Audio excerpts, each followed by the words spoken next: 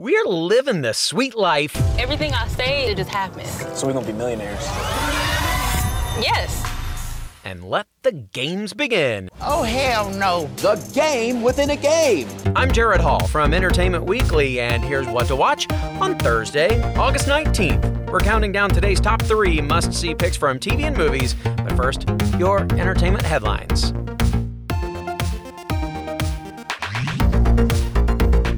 The King of the Seven Seas might have something much freakier to worry about than a brother with throne envy in Aquaman and the Lost Kingdom. According to James Wan, who's returning to direct the sequel to his 2018 blockbuster Aquaman, this time he's taking inspiration from a campy Italian sci-fi horror film from 1965. In an interview with Total Film, Wan said, quote, Aquaman 2 is very heavily inspired by Planet of the Vampires. You can take the boy out of horror, but you can never take the horror out of the boy. Planet of the Vampires, by the way, features leather-clad humans who crash land on an unfamiliar planet. Unfortunately for the space crew, that particular spot of the universe has a bunch of creepy creatures seeking host vessels. And in case you missed it, EW has the first look at the upcoming Marvel movie Eternals, as well as the Amazon Prime series The Wheel of Time. Be sure to check those out at EW.com, where, of course, you can also catch up on other news, reviews, interviews, and more. Number 3. Now, we are going it alone for today's number 3 pick, Alone. The History Channel's very intense reality series is wrapping up its 8th season today, with just 3 players left competing for the $500,000 prize. In case you've been living semi-underground, like one contestant this season, the show follows 10 wilderness experts as they fight to survive in an extreme location with just 10 items, a camera kit, and an emergency GPS for tapping out. It's the ultimate man and woman versus nature challenge, though no woman has won the competition yet. But Season 8's Dr. Teresa Emmerich could change that. She's among the final 3, having survived 68 days so far. Emmerich shared with EW how she adjusted to the isolation. I have obviously spent time alone in the wilderness quite a lot when I was younger, but that was 10 years ago, and I was interested to see how I was going to deal with that. It kind of harkened back to my very solo beginnings, and being alone out there really gives you a singular level of focus that we lack in our modern societies, just because we have to multitask 24/7. At the end of the day, it turned out I had no problem at all. It was wonderful. I enjoyed being able to do what I wanted to do, when I wanted to do it, how I wanted to do it. And there was nobody around to tell me otherwise, except that you have a camera on you. So now the entire world gets to see you do exactly that, and all of your experiments and successes, failures.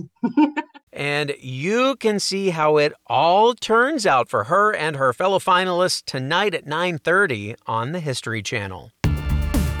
Number 2. Let's head back to civilization, specifically South LA, for our number 2 pick, Sweet Life Los Angeles. From executive producer Issa Rae, this new unscripted series follows a group of young, ambitious black men and women making moves to make their dreams a reality.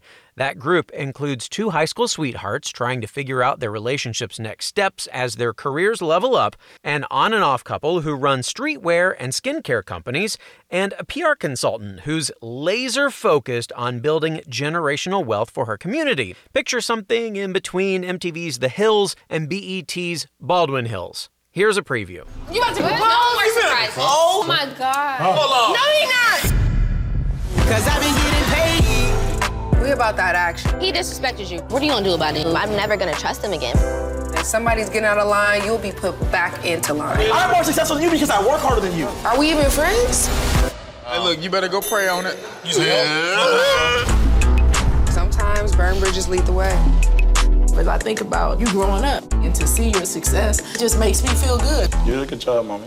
Ah, how sweet. Well, it is the sweet life, after all. You can stream the show's first 3 episodes on HBO Max right now. Trivia. It's trivia time. Sweet Life EP Issa Rae was recently cast to voice what character in the sequel to Spider-Man Into the Spider-Verse? Mary Jane, Jessica Drew, or Felicia Hardy? Stay tuned for the answer and our number one pick. What to Watch will be right back.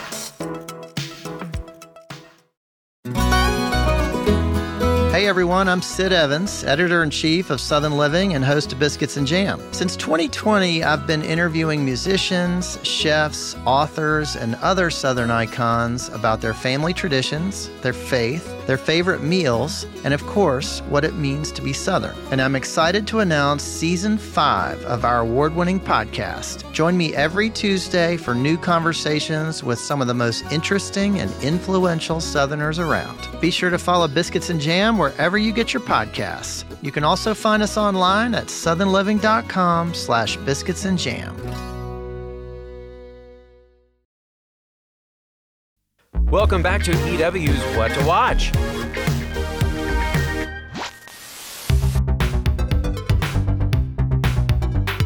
All summer long, we have been declaring I Want My Teen TV with a series of stories and videos on EW.com, along with our Celebrating Art series, where stars of current teen TV shows share what they love about the genre, and of course, the shows they love watching. Here's Cobra Kai star Mary Mouser, who spoke to EW for that series and answered the question, what you watching?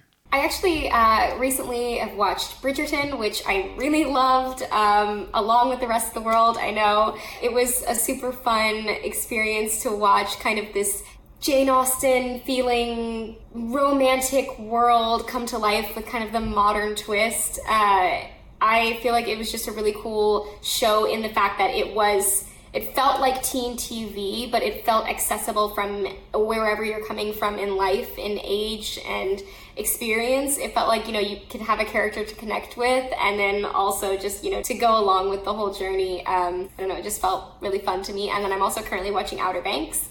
That's been super fun. I feel like it is like a mini National Treasure, which is really fun and adventurous, but I also like that in terms of the teen characters, it feels grounded and realistic, and every character feels like somebody that I know or knew, and it doesn't feel kind of overdone in its teenness. Do you know what I mean? It feels like you're really living it with these people. It doesn't feel like characters that were scripted, from a big generation gap.